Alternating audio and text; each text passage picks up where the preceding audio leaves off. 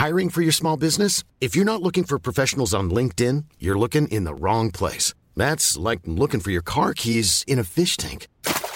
LinkedIn helps you hire professionals you can't find anywhere else, even those who aren't actively searching for a new job but might be open to the perfect role. In a given month, over 70% of LinkedIn users don't even visit other leading job sites. So start looking in the right place. With LinkedIn, you can hire professionals like a professional. Post your free job on linkedin.com/people today. Hey there, it's Michelle Norris. I'm host of a podcast called Your Mama's Kitchen. When I travel, I'm usually looking for a way to find a taste of home when I'm not at home. And one of the things I love to do when I am at home is entertain. And Airbnb allows me to do that. When I was in California recently, I rented a house that had a great kitchen. And when we were sitting around the table, we're all thinking, we're in someone else's house. Someone could be in all of our homes as well. If you have a home, but you're not always at home, you have an Airbnb. Your home might be worth more than you think. Find out how much at airbnb.com/host. Since 2013, Bombas has donated over 100 million socks, underwear, and T-shirts to those facing homelessness. If we counted those on air, this ad would last over 1,157 days. But if we counted the time it takes to make a donation possible, it would take just a few clicks. Because every time you make a purchase, Bombas donates an item to someone who needs it. Go to bombas.com/ACAST and use code ACAST for 20% off your first purchase. That's bombas.com/ACAST, code ACAST. The Chase Thomas podcast. My nephew needs me to record. See, I already hate it. I hate it. All right, hello, and welcome back to another episode of the Chase Thomas podcast, where I'm still the aforementioned Chase Thomas, coming to you live from Knoxville, Tennessee, Everything School HQ. We got a packed house. The first ever 4-person NBA pod here on the Tuesday night show, where we got the one and only, each and every week on this very show, Roundball Ramble, longtime friend of the program, Corban Ford. Corban, good evening, sir. How are you? Good evening. I'm doing well. Happy to talk ball. You know how it is. We are going to talk some ball. We also got Chris Wilder back this week from Odd Shark and Raptors Republic. Chris, good evening, sir. How are you? Doing good, buddy. Rare Raptors victory tonight, so I'm riding that high, keeping me up at 11 o'clock. I love it. Hey, I don't know how many other Raptors dubs you're going to get this year the rest of the way. If they keep continuing to sell off, and I don't know. We'll see, Chris. Savor them when they come, man. Savor them when they come. And we've also got a first timer here on this program, Kenny Spence of Playoff Foul, a very good NBA podcast you should go check out if you have not already done so. Covered the Miami Heat for many years, a Miami local, moving over to Dallas. But Kenny, thank you for joining us. How's it going on your end? Man, my team lost 7 in a row, but aside from that, I'm feeling pretty good, man. It's not good. We're going to talk about that. It's been rough.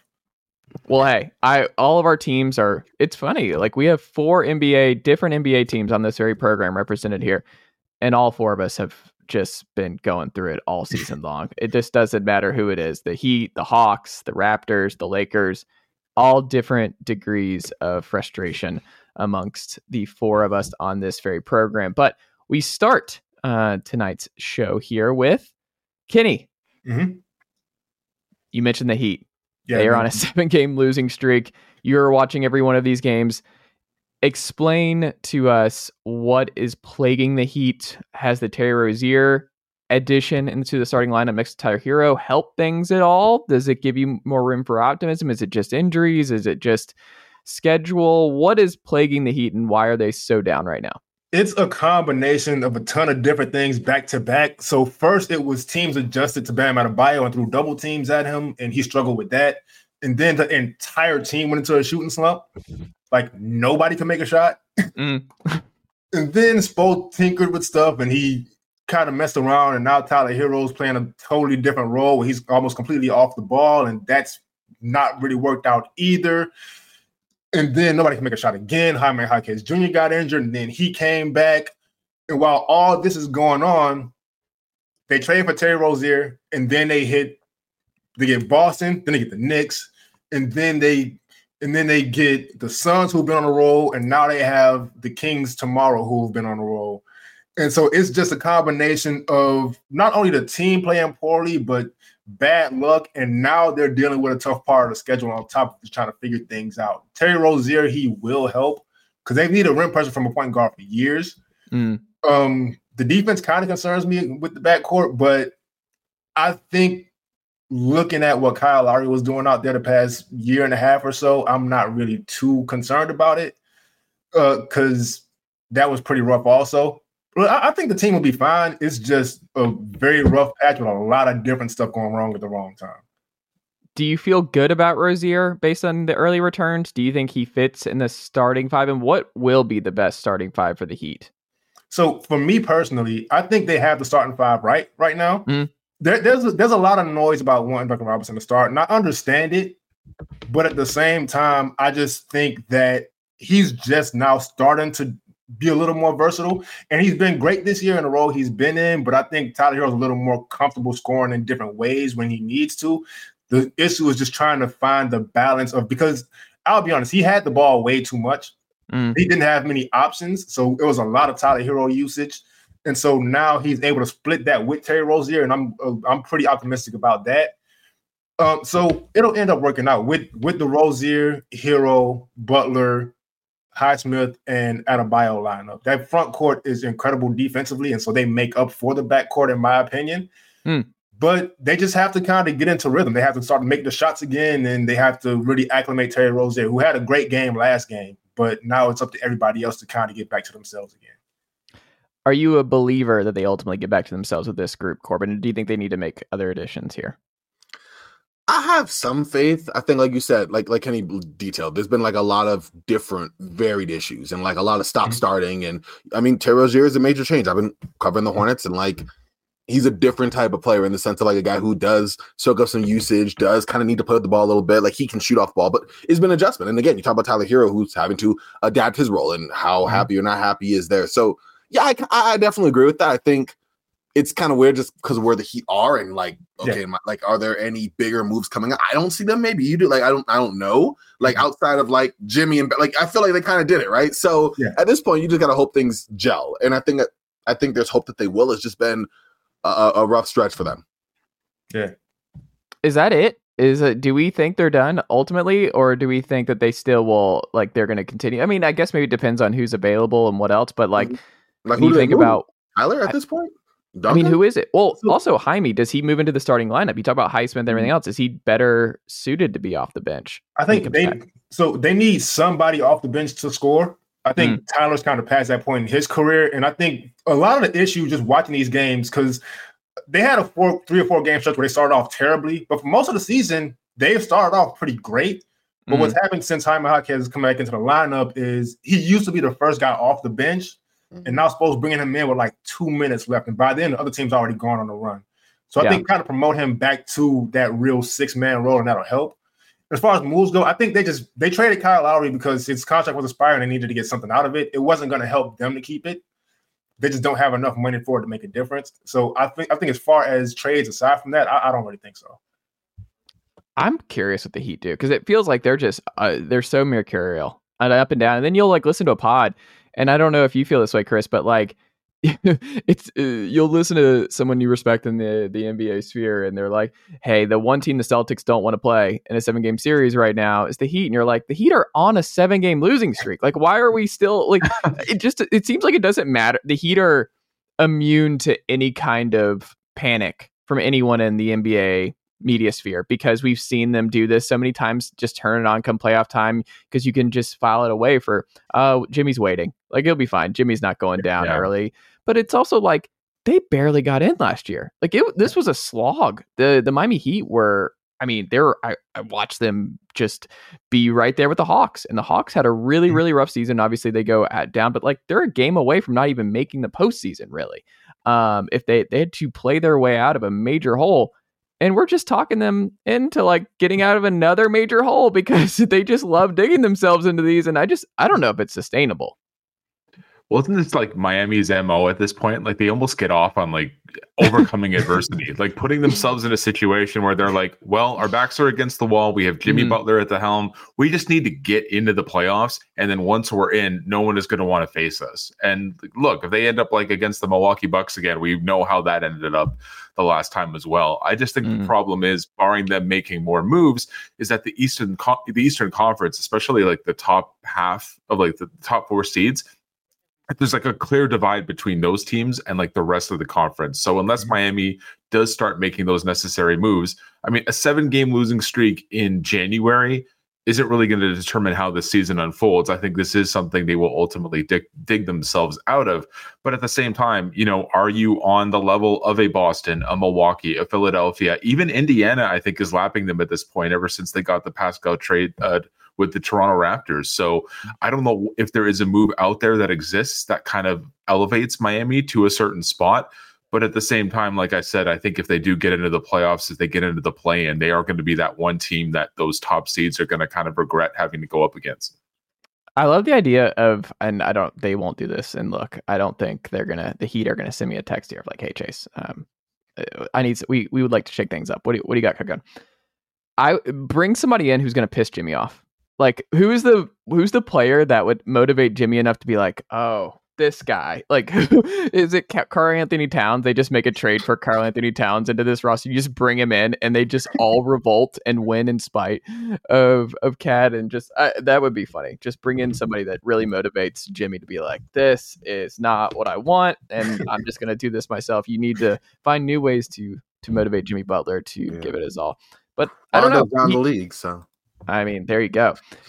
Chris, a team who's on the flip side of this, the Knicks, on a winning streak, playing really good basketball. They're a team where, like, you look at the standings and you're like, wait, 31-17, 30. Wait, the Knicks, like, I've had in my head for like the last 3 years of the Thibodeau era, they're just around 500. Like the Knicks, I just feel like have been around 500, and that's where I'm going to think they are, no matter how many times I'm checking box scores and watching clips and stuff like that. And they're actually really good. Jalen Brunson's playing really good basketball. Julius Randle now out for a little bit. We'll see how much that affects them. But what post Emmanuel quickly, and you obviously have a lot of insight into OG Anunoby and his time in Toronto and how he fits there. But what's going on with the Knicks, and are you a believer that this is sustainable? Yeah, I mean, ever since they made that trade with Toronto, they acquired who I think is one of the best 3-and-D players in the NBA, not named like Kawhi Leonard or Paul George, in OG Anunoby, like someone who can basically bolster your defense overnight. I was just looking at the defensive stats across the NBA for the month of January, because OG's first game with the Knicks was January 1st, I believe. They have the number 1 defense in basketball. They have the best record in basketball ever since they acquired Anunoby. And I don't think it's just a result of having Anunoby as like your small forward. Obviously, he's made their defense incredible. He can hit corner threes. He's extremely athletic. He's going to be the guy guarding the best player on the other team pretty much all of the time. But I think it was almost like an addition by subtraction, in the sense that you got rid of RJ Barrett, you got rid of Emmanuel quickly. You're basically saying our offense is Jalen Brunson and Julius Randle. You don't need to start looking for looks for Barrett off the bench or in the starting lineup. Quickly is no longer this project, like this guard of the future, because you already have the guard of the present in Jalen Brunson. You're putting more emphasis on Brunson on offense. Julius Randle, again, I don't know if he's going to be the guy come playoff time that could really take you above and beyond where you need to be. But for right here and right now, this trio of Randle, Brunson, and OG Anunoby is one of the best, if not the best, in the entire Eastern Conference. And I love the addition of Anunoby and what he's done defensively. Again, Raptors fans can attest to this. He is someone who has been horribly underrated for so long. Going back to the trade deadline last year, when there was the rumors out there of like the amount of draft picks, like first round picks that Masai Ujiri wanted for this guy.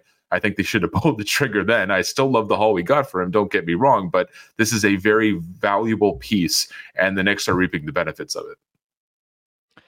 I love it. I don't know. Kenny, do you think this group can have a deep playoff run? Do you like the Jalen and OG and Julius Randle when he gets healthy? Does this all make enough sense for you to see, like, what if they do a Heat type run from last year where they actually make the deep Eastern Conference Finals run that people aren't expecting? That actually wouldn't surprise me at all. I think Chris hit the nail on the head as far as the addition by subtraction.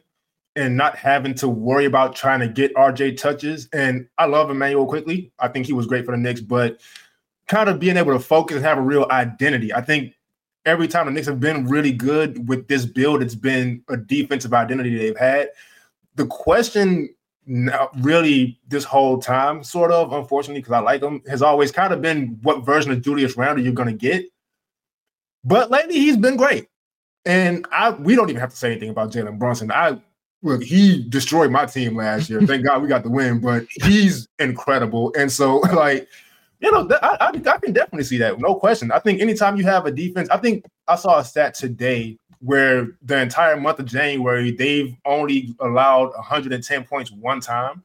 And so when you're playing that kind of defense, it's just you're tough to beat, especially with how easy OG makes things. I think another thing to kind of mention with him is how well he moves off the ball and the reads he makes and how smart he is without the ball. And just making things easy for himself and for his team. And so, the Knicks, I think, are definitely legit. Corban, do you agree? Legit? Yeah, I do. I'm weird because I'm a named New Yorker. You think I would be more on board with them? I think they are. I just don't know like what is legit. Like, is that like definitely a playoff team, right? Like a second round, Eastern Conference Finals. Like in my mind, I think they do need some additional offense, like you said. Like Julius Randle as like your 1B or 1A, depending on how you feel about Jalen Brunson. Like he kind of runs hot and cold, right? Like he's as prone to getting a 3 for 21 game as he is to getting a 40-20 or something like that. And we all know, you know, small guard like Jalen Brunson don't really win. You know, we've heard that discourse for the last 2 weeks. So yeah, but just kidding. But like also, I don't know. I feel like there needs to be additional firepower. Like it's definitely simplified it. And so that's great because you're right. Offensively, as Chris pointed out, like you did have to go and try to make some room for RJ Barrett. And he runs hot and cold. We know his efficiency's always been an issue, right? You look at, like I said, Quickly, and you're trying to make room for him too, but you're not, but you are. That's been a thing. So now, yes, the pecking order is clearly defined. Great. This is not enough in my mind consistently, right? Look, then you're looking at guys, you know, in the playoff series, hopefully Dante DiVincenzo or I'm a Josh Hart or other guys who, you know, chip in here and there, but aren't consistently like 13 to 15 point scores are going to be that. And I don't know. I just think that's kind of a stretch or a lot to ask. Maybe not a stretch. Those guys can put the ball in the basket, but just not on a regular basis like that. So I do think they need to have just one other player, even if it's like just a straight up gunner position. And they get. Is it a big? Because like Hartenstein's starting. With Mitch out for the year, like that hurt him. I don't know if that's the spot to upgrade. I mean, I don't know who's really out there. I know that they just did a trade with the Toronto Raptors, but I would do Evan Fournier and Quentin Grimes. No, the Raptors need Pirtle. Have you seen how bad their defense is since we lost the center? We're giving Thaddeus Young 35 minutes a game, so bear with us, Raptors fans. Hey, the tank is here. I would do, yeah, exactly. That we need that pick to stay. But I would do Evan Fournier and Quentin Grimes for Bruce Brown tomorrow. Ooh, I don't hate Bruce Brown on the Knicks. So what's that best five for the Knicks? Bruce Brown, OG, Jules, Brunson, and who? Who's that fifth guy? Probably Hartenstein. Yeah. Or Taj Gibson, if you're, you know. I mean, shout out to Taj. Taj Gibson. He's a keep getting them checks legend, man. The man, like, I don't know what he's going to, like, Tibbs probably going to, I don't know if he makes the Basketball Hall of Fame. He's going to be like, but if he does, Taj should be the one who gives him his introduction speech because Taj has been, like, the man has just been with him through thick and thin and just hanging around. And I mean, just getting that guy paid. Hey, take care of your people. And Tibbs has taken care of Taj Gibson. He'll be in as a contributor, you know, in the Hall. I don't think Brown's the gunslinger they need, but like at the same time, he just won a championship with Denver. Like if Denver doesn't make a move to get him back, like I really like that fit with New York. Well, isn't there something weird with Brown in the salary cap where you can't trade him with somebody else? Like he has to be you can't trade him as a part of a package. Like you can trade him, but he can't be paired with anybody else. Okay. So the Raptors trade would work. So you can still do two players for one. He just can't be picked. Okay, he has to be you can't put him with anybody else on the Raptors. Okay. What can Brown do for you? Yeah. There we go. Corban, is Embiid ducking Jokic in Denver? And is there anything the league can do to address this? I don't think he's ducking Jokic. I mean, they played in Philadelphia, and like, it looked weird. I think the optics of he hasn't played there in 4 years? Is it 4? Yeah, but I feel like that's almost like when Durant and LeBron played like for the first time in 5 years. Like there's a lot of other stuff behind the scenes of injuries or whatever the case may be. Like it's true, it's been a while. It does look a little sus, but like it also doesn't. Like, I mean, it does because like, wow, it's been a minute. But then you look, I mean, it was circulating on Twitter X, like the whole reasons why. And honestly, like Embiid has had a lot of injuries. Like you play Denver twice a year. Right? Once in Denver, once in Philly. The odds, the math, I'm not a math guy, but like, I'm just saying, I don't find it too crazy. I think this one was crazy because of how soon he went from being available or potentially. It was like 15 minutes, right? Exactly. And I really feel like that's more of like a training staff thing or like a that's not really Embiid. That's more of the Philadelphia 76ers. And I'm sure the NBA will do something. I mean, if they really are cracked on that much about it, like, yeah, it was a marquee matchup during your NBA rivalries week, which needs some fine tuning anyway. But I mean, these are your last 2 MVPs. Yeah, which is why you kind of want them to play. Yeah, so I agree. I just think like even if they're not going to play, they definitely need to have some more time where that's put out there, you know. And I think that there's something fishy or whatever going on back there, and that needs to be sorted out. I'm sure the NBA will figure out something. But I don't know. I don't really have faith in the NBA. Like they've already been doing things between the 65 game rule now, and like they were already doing like investigations on like players missing games, and that's been almost 10 years now. Remember when players are figuring out new ways? We got Spencer Dinwiddie being alleged to quiet quit over here. People are finding new ways to get around this rule. Spencer Dinwiddie is quiet quitting just by showing up. Like, dude, wow. I'm sorry. Nah, he's trash. I'm sorry. He has been this year. Let me just say that. Not a big Spencer fan this year. But Ben Simmons, though, like a plus 28 out of the gate here, man. Ben Simmons shows like, hey, we all need rest. Yeah. We all need to take our PTO because you come back refreshed. You come back ready to go. Shout out to Ben Simmons, man. Yeah. But no, I just think the NBA's been on this for a minute. I mean, like I said, Greg Popovich used to rest all his starters on like marquee games against like the Miami Heat back in like 2013. So like this has been a thing for years. I'm sure they'll try to figure out something. There'll be another loophole found around that. It's the push and pull, the give and take there. But as far as him ducking, no, I don't know. I would say the same thing if Jokic didn't play in Philly. Like it's unfortunate. It's kind of dumb. I feel bad for the fans. I was lucky. I felt good that they at least got a good game. Like they didn't get to see Embiid, but the 76ers came and played. So that's my takeaway. I mean, they should give money back, especially 15 minutes before. There are people already in the building. Yeah. And they announce like, nah, man. I'm with that. But this is my Saturday night. I was here for Embiid, Jokic, and like I understand Maxey wasn't available, but like I'm here for Embiid, absolutely. Jokic. Like why I'm here. Yeah, and that has to be like at that point you're already in the arena when you find out. Yes, exactly. Oh, you can't sell your ticket, man. I'd be throwing a fit in them nose. Like, they wouldn't be able to hear me. I'd be raging and see 355, row 355 or something. I don't know. What do you do? Like, can you imagine being at the new Clippers arena? Have you seen those seats with how high up they go? Like, can you imagine being there and you don't realize Kawhi's taking a DMP seat and you get all the way up there, and then they announce like 10 minutes before tip, Kawhi and Paul George are not available, and you're already all the way up there. Island and Terrence Mann minutes. Folks, stay home. Do not buy those tickets. Those are some of the worst seats I've ever seen. Like, why would you do it? Don't do that. What's your gut tell you, Kenny? Do you think Embiid's ducking him or no? Do you think it's a coincidence like Corban thinks? I think it's a coincidence. I think Joel Embiid would love nothing more than to outplay Jokic and post about it. And so I don't think he's ducking him. It's like Corban said. They only get 2 chances per year, and Embiid's pretty injury prone anyway. It's unfortunate. It is a little weird how long they took, but the story behind it was he had every intention to play, and the team just shut him down this time. So there's not really much control he has over that. But I think Joel Embiid, like I said, will love nothing more than to go out there and compete against Jokic. It just hasn't been able to happen. And that's what we hear a lot, right? It's the players want to play. It's the medical staff who makes these calls and sees this, and that never gets out. So the players take the blame for this kind of thing when it's really the team doctors who are ultimately deciding this. Yeah, I don't know. We'll have to see what ultimately ends up happening here. But I mean, Chris, is this the dream matchup for the finals just because you have them chanting, where's Embiid at this? Like, we need Nuggets Sixers in the finals because this would just be a whole lot of fun for these two crowds. I think just for the marketability of it, I think the NBA is probably secretly pining for Philadelphia and Denver. It's not the 2 biggest markets in the NBA. I'm sure Adam Silver would love to see like the Lakers get there or like even the Heat get back, for example. But like even like to answer your question, I don't think Embiid was initially ducking Jokic. But I think now I wouldn't use the word ducking. I think it's more so just he's playing mind games. I think he knows how tightly compared he and Jokic are. They're obviously the last 2 league MVPs. You saw him on the sidelines. He was totally egging on the fans in Denver. He knows exactly how important this matchup is. And every time they go head to head, it's a massive deal.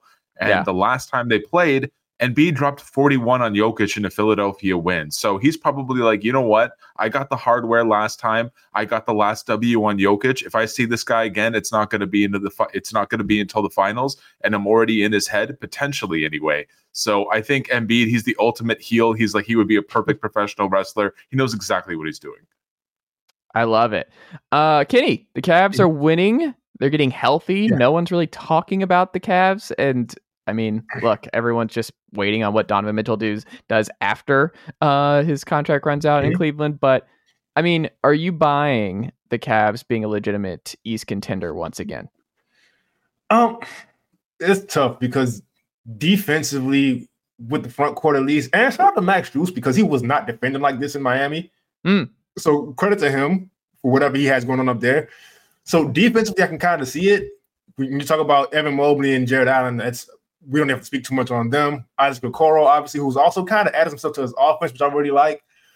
But that's a lot of depending on Donovan Mitchell and Darius Garland on offense whenever Darius Garland gets healthy. And so I do think they could probably get to the second round and maybe push a team to 7 games, get close to a conference finals. But I think the East is just a little too strong. If they go up against Boston, I think they're done. If the Knicks keep this up, I think they're done. But I do like the team. I do like the defensive identity they're also taking on, including Donovan Mitchell kind of improving on a lot on what he was in Utah defensively. And so I like them. I just don't think it's enough, really. Corban, I mean, you look at them, they're pretty deep, right? Like, it's funny, like, when they're healthy, this is a deep team. Like, Kenny mentioned Okoro and Strus, and they've thrown a lot. They kind of remind me of, I mean, with the Clippers to a smaller extent. Remember, the Clippers are throwing out Jamal Crawford, Wesley Johnson, Paul Pierce. They're just trying to find that 5th guy to round out around Blake, DJ, Chris, and JJ, where they're like, we have our 4. We know Jared Allen, Mobley, Garland, and Mitchell. Like, we know those 4, but we just cannot figure out who that 5th guy is. And maybe it's Niang, maybe it's Dean Wade. Like, I don't know. They have options that they've thrown a lot at it, but you look at it and they're like, they're 9-10, Karis LeVert too. I mean, they have a lot of dudes who I think can contribute. And if they can just get healthy and they're getting closer now, I mean, I think they're a really good team. They're a deep team. It's not, I wonder how much of it is just that, like, Mobley is not a star yet. And I think everyone's just been waiting on Mobley to take that leap for people to really buy in on what the Cavs can be. Yeah, I think that's pretty much it. I mean, people really expected a big leap from him between this past year and this season. Obviously, injuries have been a big part of this season, but even when he was playing, we weren't seeing the offensive progression I think people were hoping to see, you know? And it's coming to a point where maybe my next season, we kind of reshift expectations on what that looks like. Like, it was always like, oh, you know, if he consistently stretch out to 3 and if he can get his jump shot going, and maybe that's just, maybe he's more Jonathan Isaac than we thought, you know? I mean that disrespectfully, but just like, you know, in a way of like not being that guy offensively. Because, yeah, a lot of Cavs folks and we're really hoping that the leap would be taken. But, yeah, they're a good team. It's honestly, we just haven't really seen them healthy, like it's been mentioned. So, you know, now we got, you know, Darius Garland back. You have Evan Mobley now back. You've already won, 11 straight, 10 straight? One of those 2. Like, you've been going on a nice little run. Yeah, put it all together, get some continuity. Now you have just sheer talent back. Like, they're a very solid team. Are they like a Milwaukee not a Milwaukee. I'm going to say Boston, start with Boston, or Milwaukee, or Philly? Maybe they're more in the Philly, New York kind of area, you know, that like I said, area there. But I don't know. They just haven't got a lot of. Who do you think they give the most problems to, Chris? Like, among Boston, Philly, and let's just go Boston and Philly there. Which team do they give the Milwaukee most problems too? Excuse me. to? Yeah, I would say Milwaukee. I would say Milwaukee. Just because Milwaukee can't stop anybody anymore. So, and with Donovan Mitchell, I think that guy can drop 40 in his sleep, especially against a defense like Milwaukee. And again, they have the size to like throw at Embiid. No one can stop Embiid, even Jared Allen and Evan Mobley combined. I mean, Embiid is what he is at this point. But I kind of connect what Cleveland's doing right now to what Miami's doing. It's the polar opposite, but I don't think it's a sign of how far or how deep this team can ultimately go. I'm just looking at like the winning streak that they've had. Like if you look at the wins that they've accumulated, they beat Washington twice, big deal. They beat San Antonio, Brooklyn, Chicago. They blew out Milwaukee when they didn't have Giannis Antetokounmpo. Atlanta, Orlando, they beat Milwaukee again, but that was on the second time. It was like a 2 away games in a row against Milwaukee. And then it was a scheduled loss for the Clippers. Like they were due for a loss anyways. So you have to beat the teams that are in front of you. Don't get me wrong. Like I'm not trying to downplay what Cleveland is doing, but at the same time, it's like, again, we're in January. This is a nice little streak that they're on and they are getting their players back. I wouldn't even pick them in a series against New York at this point. It's just funny because like the stats love them and it's back-to-back years. They're number 2 in defense right now. You look at it, the Wolves, number 1 in the West. The Wolves are 19th in offense, number 1 in defense. The Cavs are number 2 in defense, number 16 in offense. They're right there. You could make the case that like if they're in the West right now, what's their record if they're all healthy all year long? I don't know. The Cavs are just, it doesn't seem like whatever. Everyone just, let's see what happens in the playoffs. I think what happened in the Knicks series last year left a sour taste in everyone's mouths when it comes to what the Cavs are and what they can ultimately be. And now New York's better, so yeah, that's not great. But no Mitchell Robinson in that series if they get them again in the first round. So I don't know if I would take the Knicks this time around. Who knows? Corban, League Pass team right now to watch. Why not? Gigi Jackson, Vince Williams, the Memphis Grizzlies. Are they how would you sell fans watching the Memphis Grizzlies right now? Jaren Jackson Jr.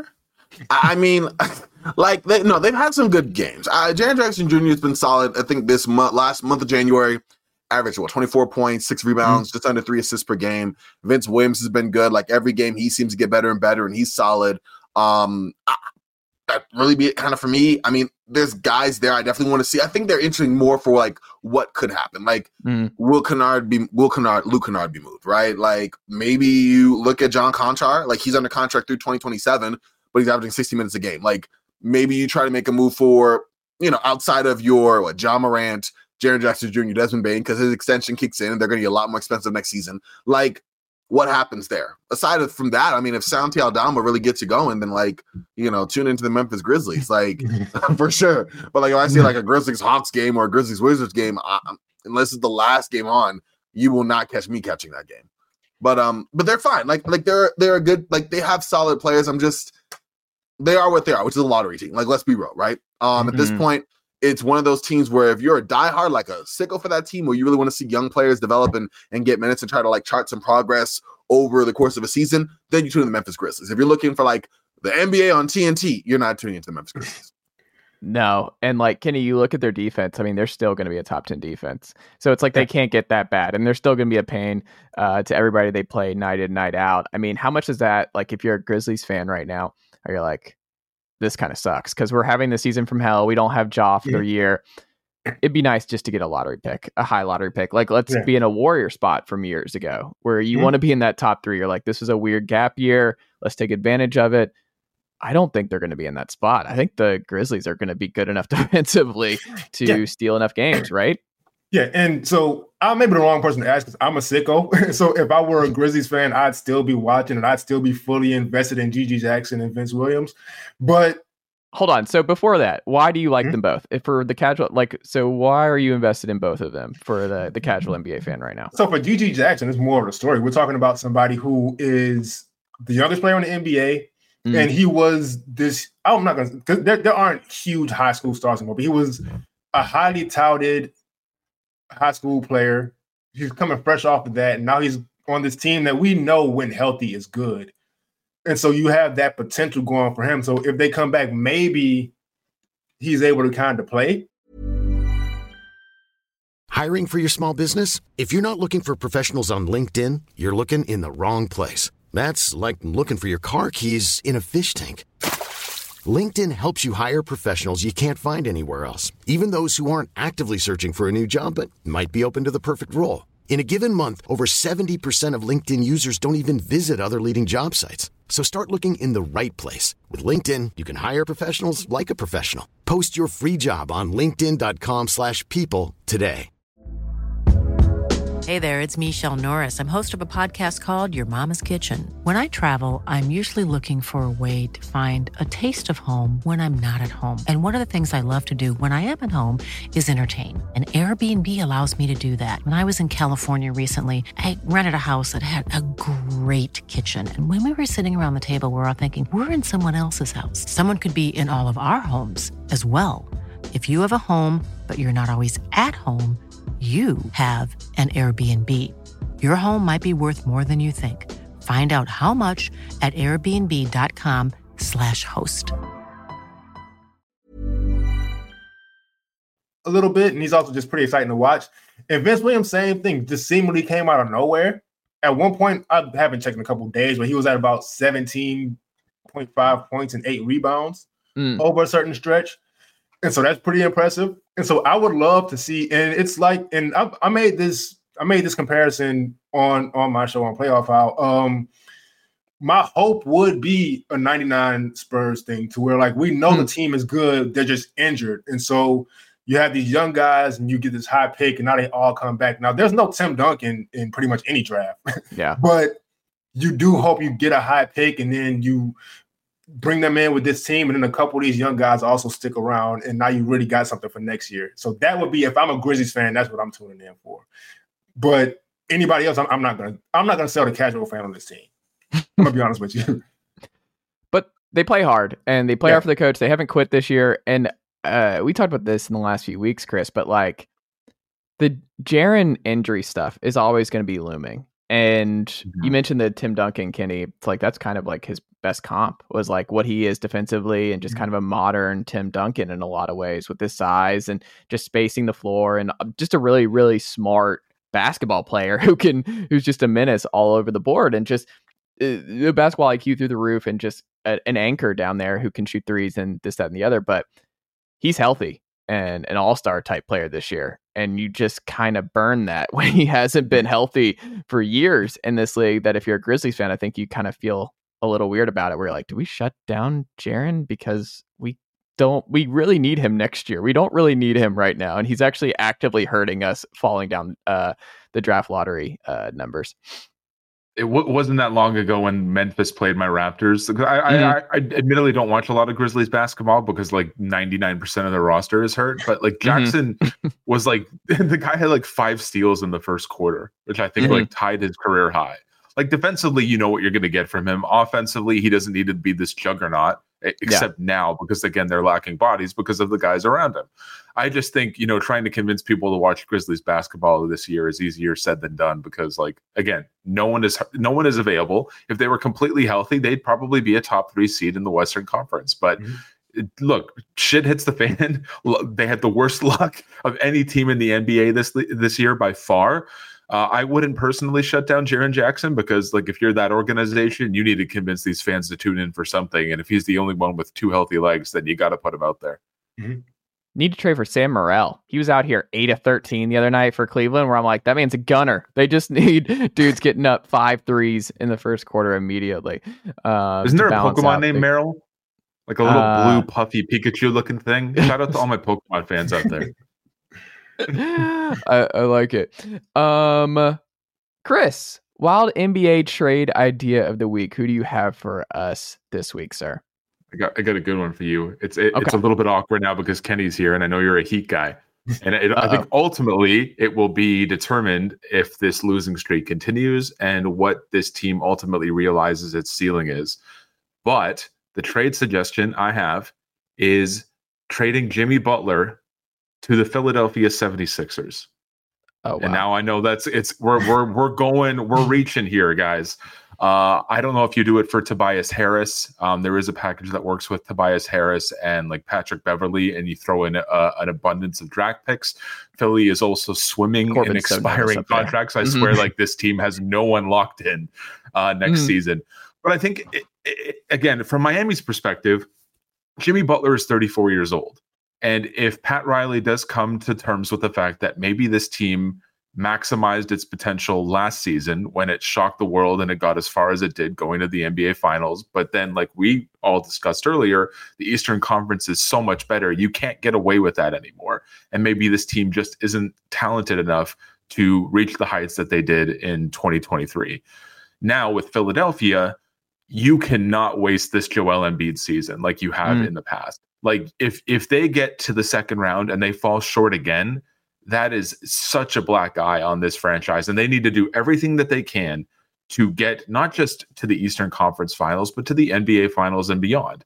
And I think Jimmy Butler might be that missing ingredient. Now, we all know how that relationship previously ended. Philadelphia essentially chose Harris over Butler, and then Butler had this tremendous success with the Miami Heat. But I think knowing that you have Joel Embiid playing as well as he is, you have Tyrese Maxey as the number 2, you put Jimmy Butler into that fold. Again, maybe that is the thing that gets them past the Milwaukee Bucks, the Boston Celtics in the Eastern Conference. I think it is something to strongly consider, but that falls on Miami and whether or not they realize their own mortality at this point. Kenny, how do you feel about that? And we kind of alluded to this a little earlier. The thing that would terrify me about really ever trading Jimmy is he's said multiple times he openly doesn't care about the regular season. It frustrates me having to sit through it, but he's like literally on camera saying, I don't start playing basketball really until like February. Yeah. So I would be horrified of getting rid of Jimmy, and then he does what he does in the playoffs, and it's like, see, we could have still had that. That would just scare me. But you know what's going to happen at one point? Like when the wheels, Jimmy's like one of those guys. When the wheels fall off, when it's over, it's going to be over. Yeah. Like he's out of the league quick over, just because he doesn't shoot threes. He's just that everything else goes. Jimmy, it's going to be rough when Jimmy goes. Yeah, his whole game is basically getting beat up. Yeah, he draws a lot of fouls, but without flopping. So it's just a lot of drawing contact and getting hit. And so it's going to be a very steep decline. But as crazy as it sounds, with how much money he's going to be making at the back end of his contract, I'd rather see that than to have any other team get playoff Jimmy. Yeah. But you've gotten a lot of great playoff Jimmy moments. And to Chris's point, I mean, Philly has a move, right, Corban? Like Philly has to do something. Like Tyrese Maxey's awesome. He'll be back soon. He's having an all-star level a year. But you can't waste this. Because speaking of guys, when it's over with Embiid, we've seen this so many times with 7-footers and with Embiid's injury history going into the league. Like, it's going to end quick for Embiid too. Like, it will be MVP to not healthy, and then it's just going to end. And you're going to be like, wow, Embiid's played like 30 games the last 2 years, and then it's just over. You can't waste it. And Jimmy obviously respects Embiid. They have that great relationship. And the what if the ball bounces a certain way for Chris's Raptors, who knows what happens for that Sixers team years ago. But I don't know. I mean, I love the idea of the Sixers doing something like that, because I do think Daryl Morey has to be very bold. And Nick Nurse, I just imagine somewhere listening to this podcast being like, wait a second, we get to trade more depth, so I can just play 3 guys 43 minutes and 3 guys who are down to play 43 minutes of the 48 every night. Perfect, because we know he wants to shrink that rotation always wherever he is. Just kind of like a seldom like under the radar point, and I don't know if like people in Miami are more in the know. I can't imagine Butler was a fan of the team trading Kyle Lowry. Like those two are like legit like best friends. Yeah. I could see Lowry because he's going to get bought out by Charlotte, no question about it. I could see Lowry joining the Sixers too. And then Butler, I'm not going to say Butler's going to force his way out. Like obviously he has a good thing going in Miami, but again, he's locked in for several more years. He's going to be 37 at the end of his contract. And again, you make a great point. Like the wheels are going to fall off sooner rather than later. And it's not like Miami doesn't have young pieces. They still have the rookie that they nailed that pick on this year. They have Tyler Hero. They have Bam Adebayo. And if you get those expiring contracts from Philadelphia, you have a lot of resources available at your disposal this summer. So it's not the end of the world. They can fix that situation really quick. Yeah, definitely. And the Heat definitely don't ever. The point I've made a point before with the Heat, and it's pretty crazy to think about. So, like, since Pat Riley got there have only been 2 times where the Heat have been a legitimately bad and out of it team. And that was the early 2000s when Alonzo Mourning almost died. Yeah. And it was when Dwayne Wade blew a shoulder out for like 6 months. They were bad. And so definitely for sure they'll be able to recover. I'm just still kind of like, I just don't want to see it, me personally. Is there not one deal? Is there something? Well, what if it's not even Jimmy? Like, what if is there a chance they do sell though? Like, they're just like, we really just don't have it. Like, they just take a quiet sell. They did move Kyle Lowry and company, bring in Rozier, but like, could they do a Tyler Hero trade where it's like they don't get I don't know, like, because Hero is just it just seems like they're never going to get the Hero thing right. Like, Hero's a good player. It just feels like it's always going to be kind of awkward in and out with him.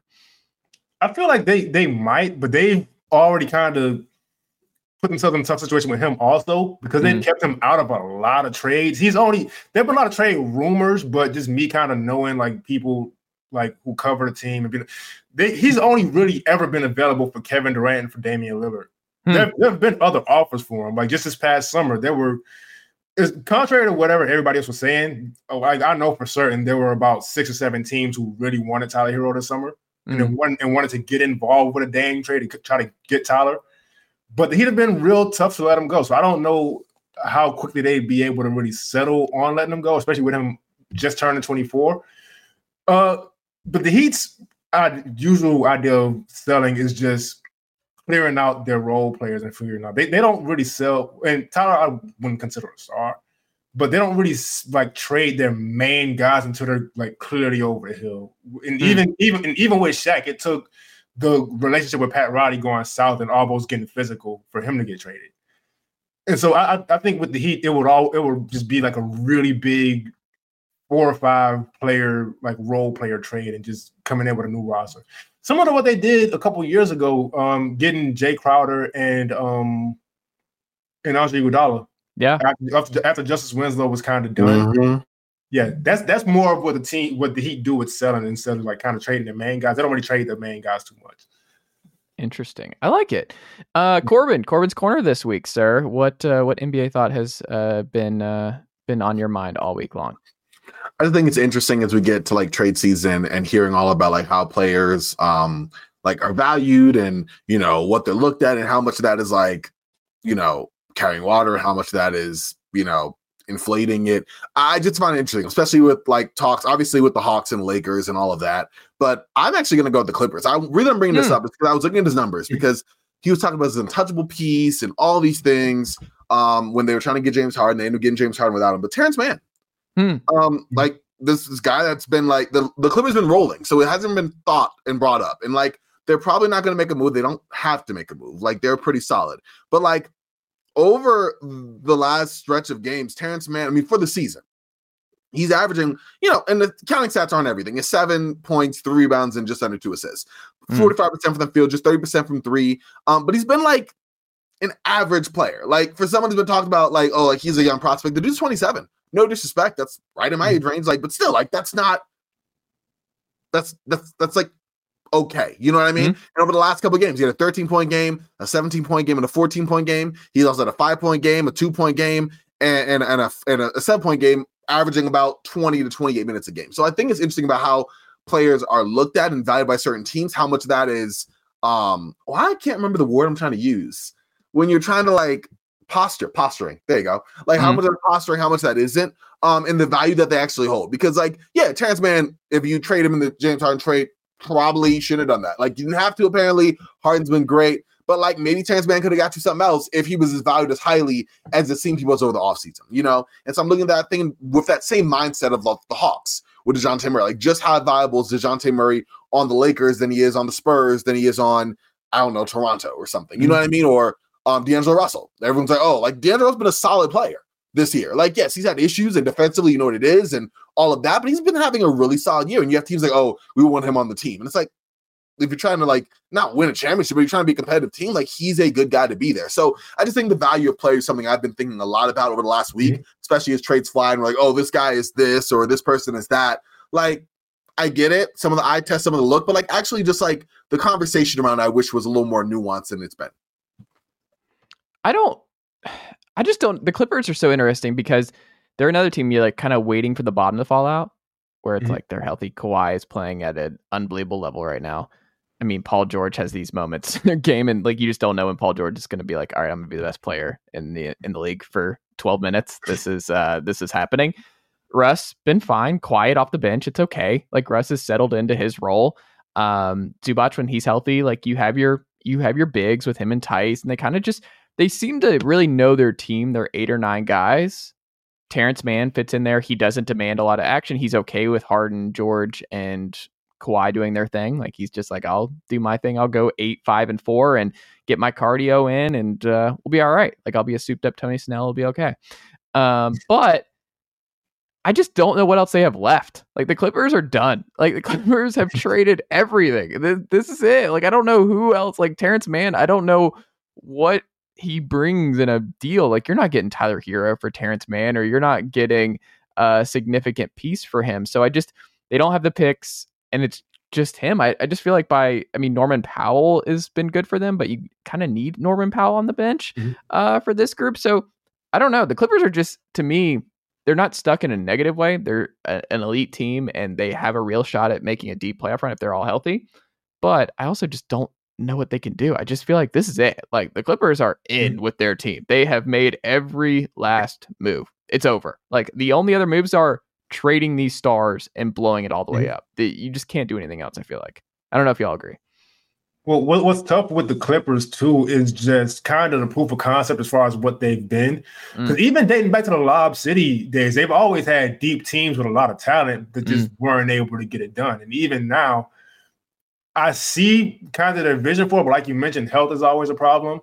And James Harden has his playoff history, which is a little overstated. He's had good playoff games, but when it comes to closing out, it gets tough.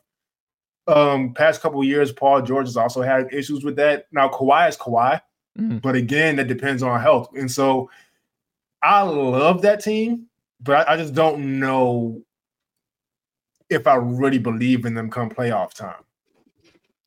Like, I don't know either. Yeah, but like either result wouldn't surprise me. They're borderline top 10 in both. Like I always look at that. They're 12th in defense right now, 4th in offense. I mean, they're 4th right now in adjusted net.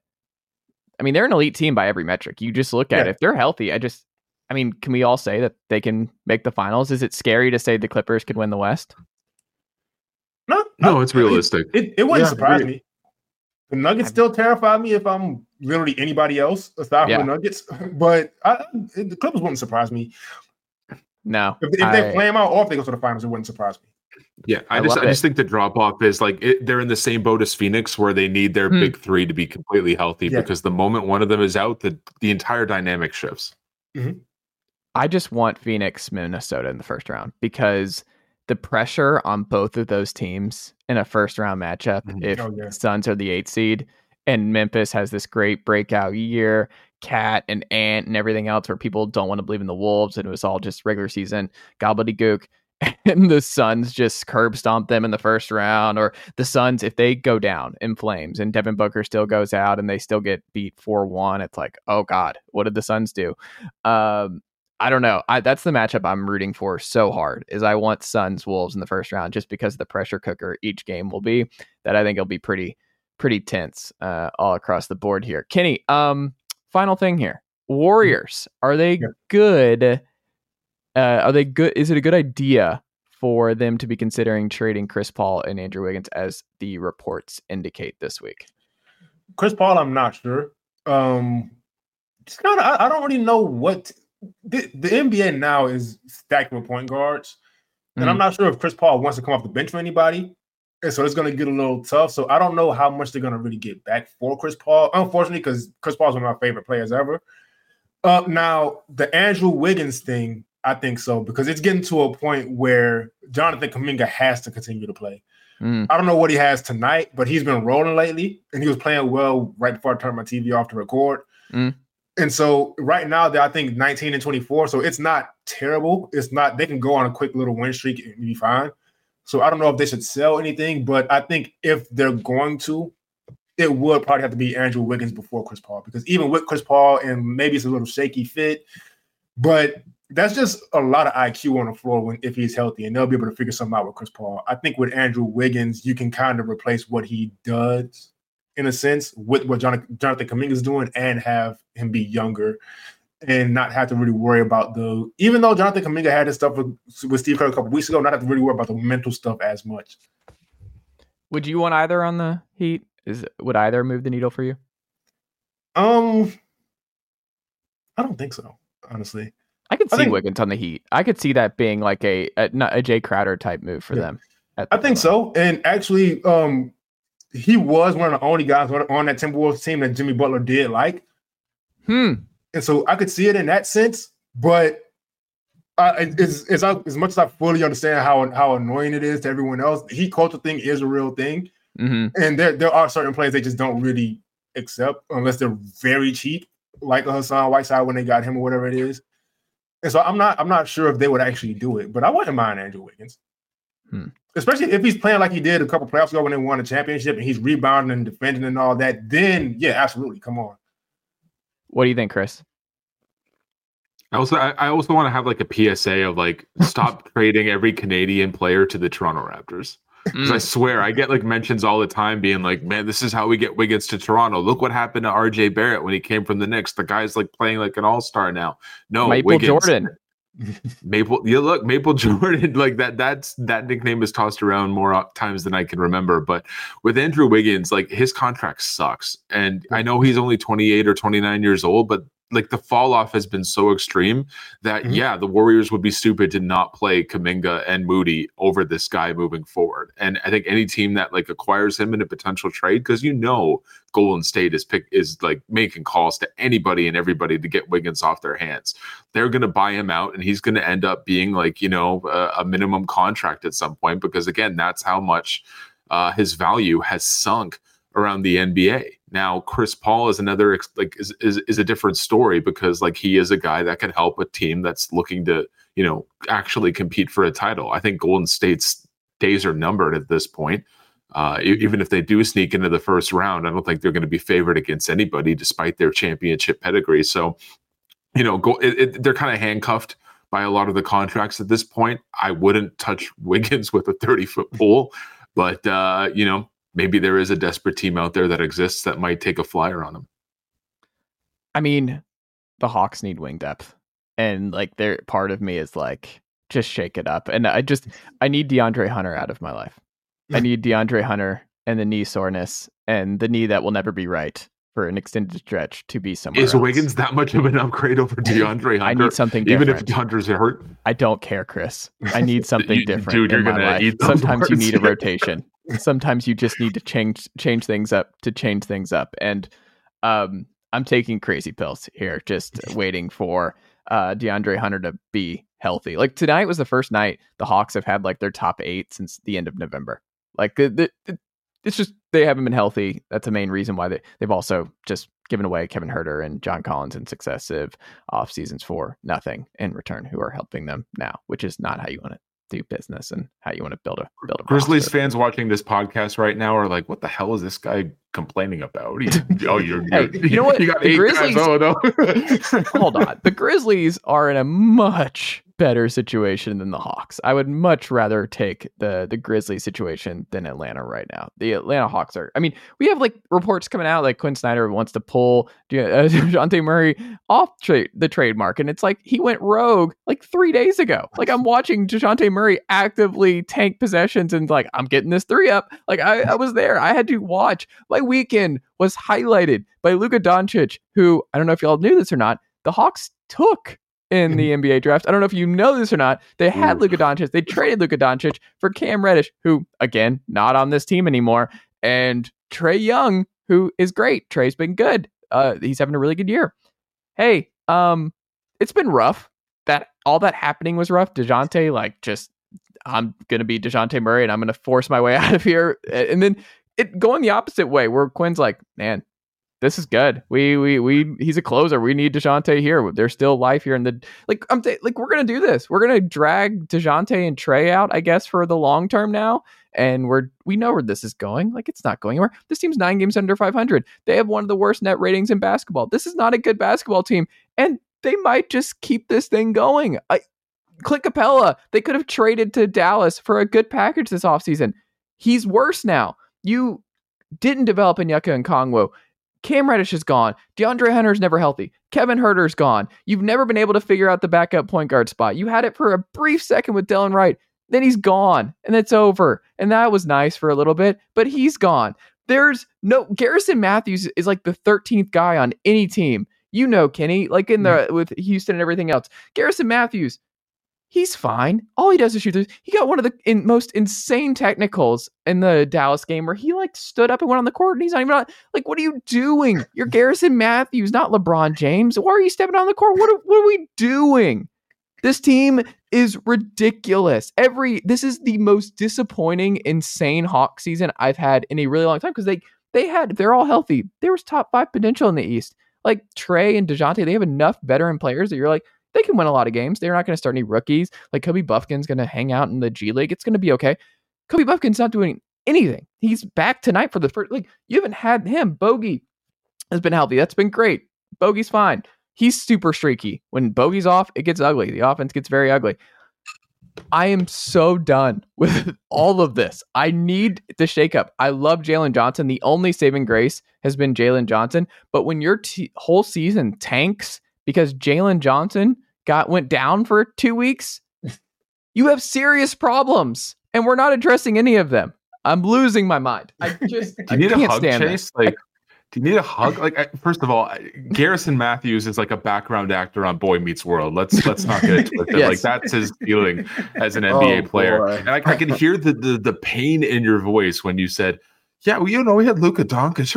Trae Young, he's good, but like, dude, he ain't Luka Doncic. He ain't dropping 73 in his sleep like that. Like, and to do it against Atlanta, of all the teams in the league, to do it against Atlanta, just stick the dagger in Atlanta. It was some Atlanta. poetic. Yeah, that was some special nasty work right there. The whole season's been nasty work. All of it's nasty. I don't want any more of it. I'm over it. The uniforms are great though. Love our city uniform, or the I have the hat and like that was a good look, but they do uniforms right. They had the peach one last year. It was great. Like, that's their lone saving grace. Sorry, Kenny, I can't stand the heat culture ones. The heat culture ones are brutal. I don't like them either. Hardest working, most talented, first up in the morning, You know last what? night. You know what though? The thing about that's been a Pat Roddy like saying since he got there in 1995, and I still hate that they put it on the court. It's just way too much. Yeah, a little corny. Yeah, it's way too much. Are you okay with them retiring Udonis Haslam's jersey? Absolutely. I guess because no one's wearing 40. Who wears 40? Well, so I'm from the same neighborhood as Udonis Haslam. Oh, so really? I'm probably a little biased.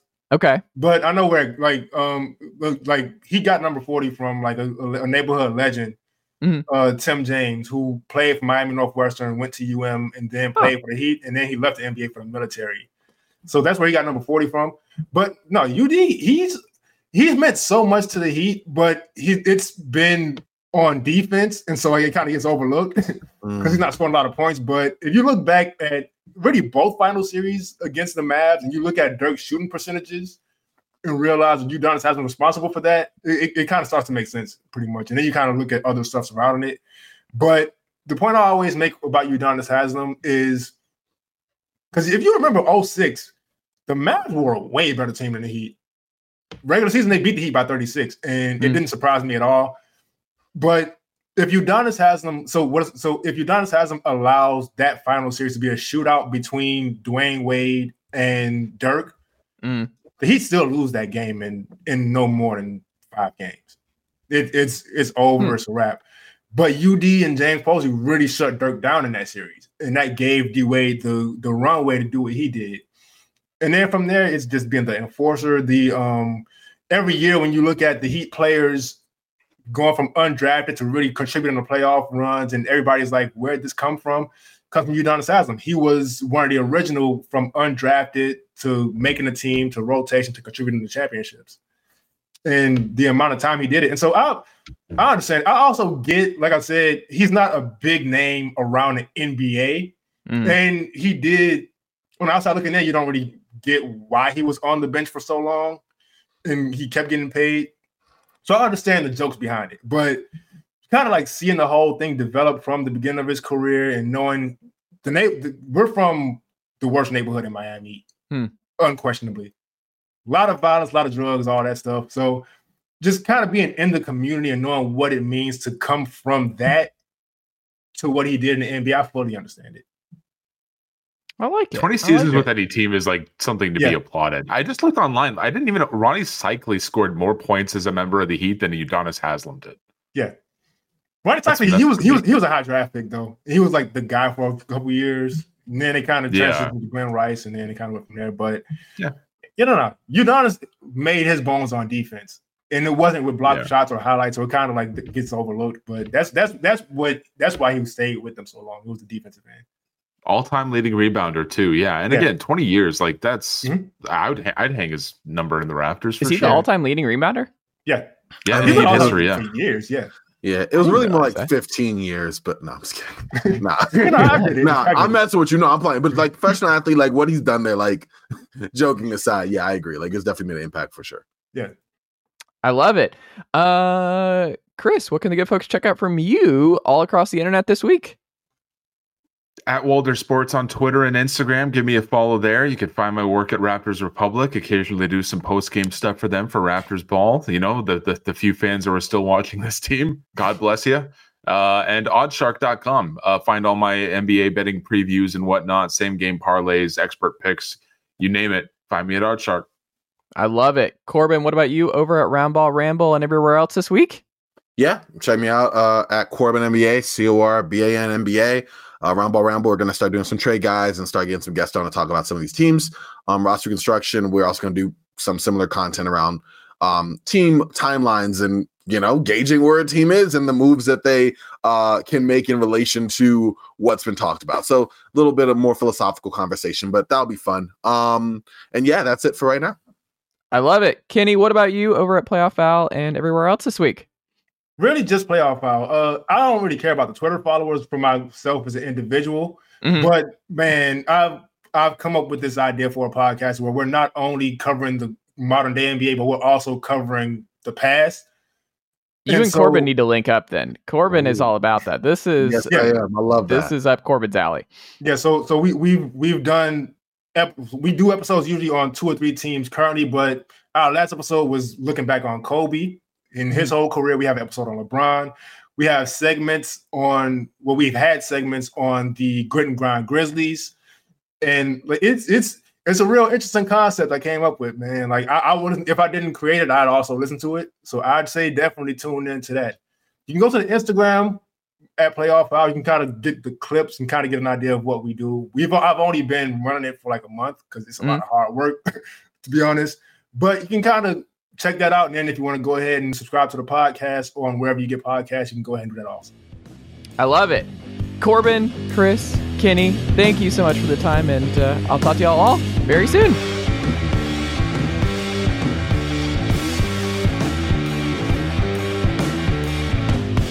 Nicely done, nephew.